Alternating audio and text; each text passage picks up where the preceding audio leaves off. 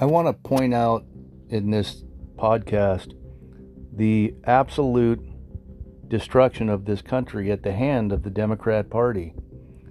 I want to go from past to present to what they see as the future for America, which would involve national slavery. Don't be bought into this cancer culture bullshit. Don't buy into any of that. What they want to do to America, they call it a socialist nation, but what they're actually going to do is turn us all into slaves to the Democrat Party. If you're interested in what I have to say, by all means, listen to my podcast. Thank you.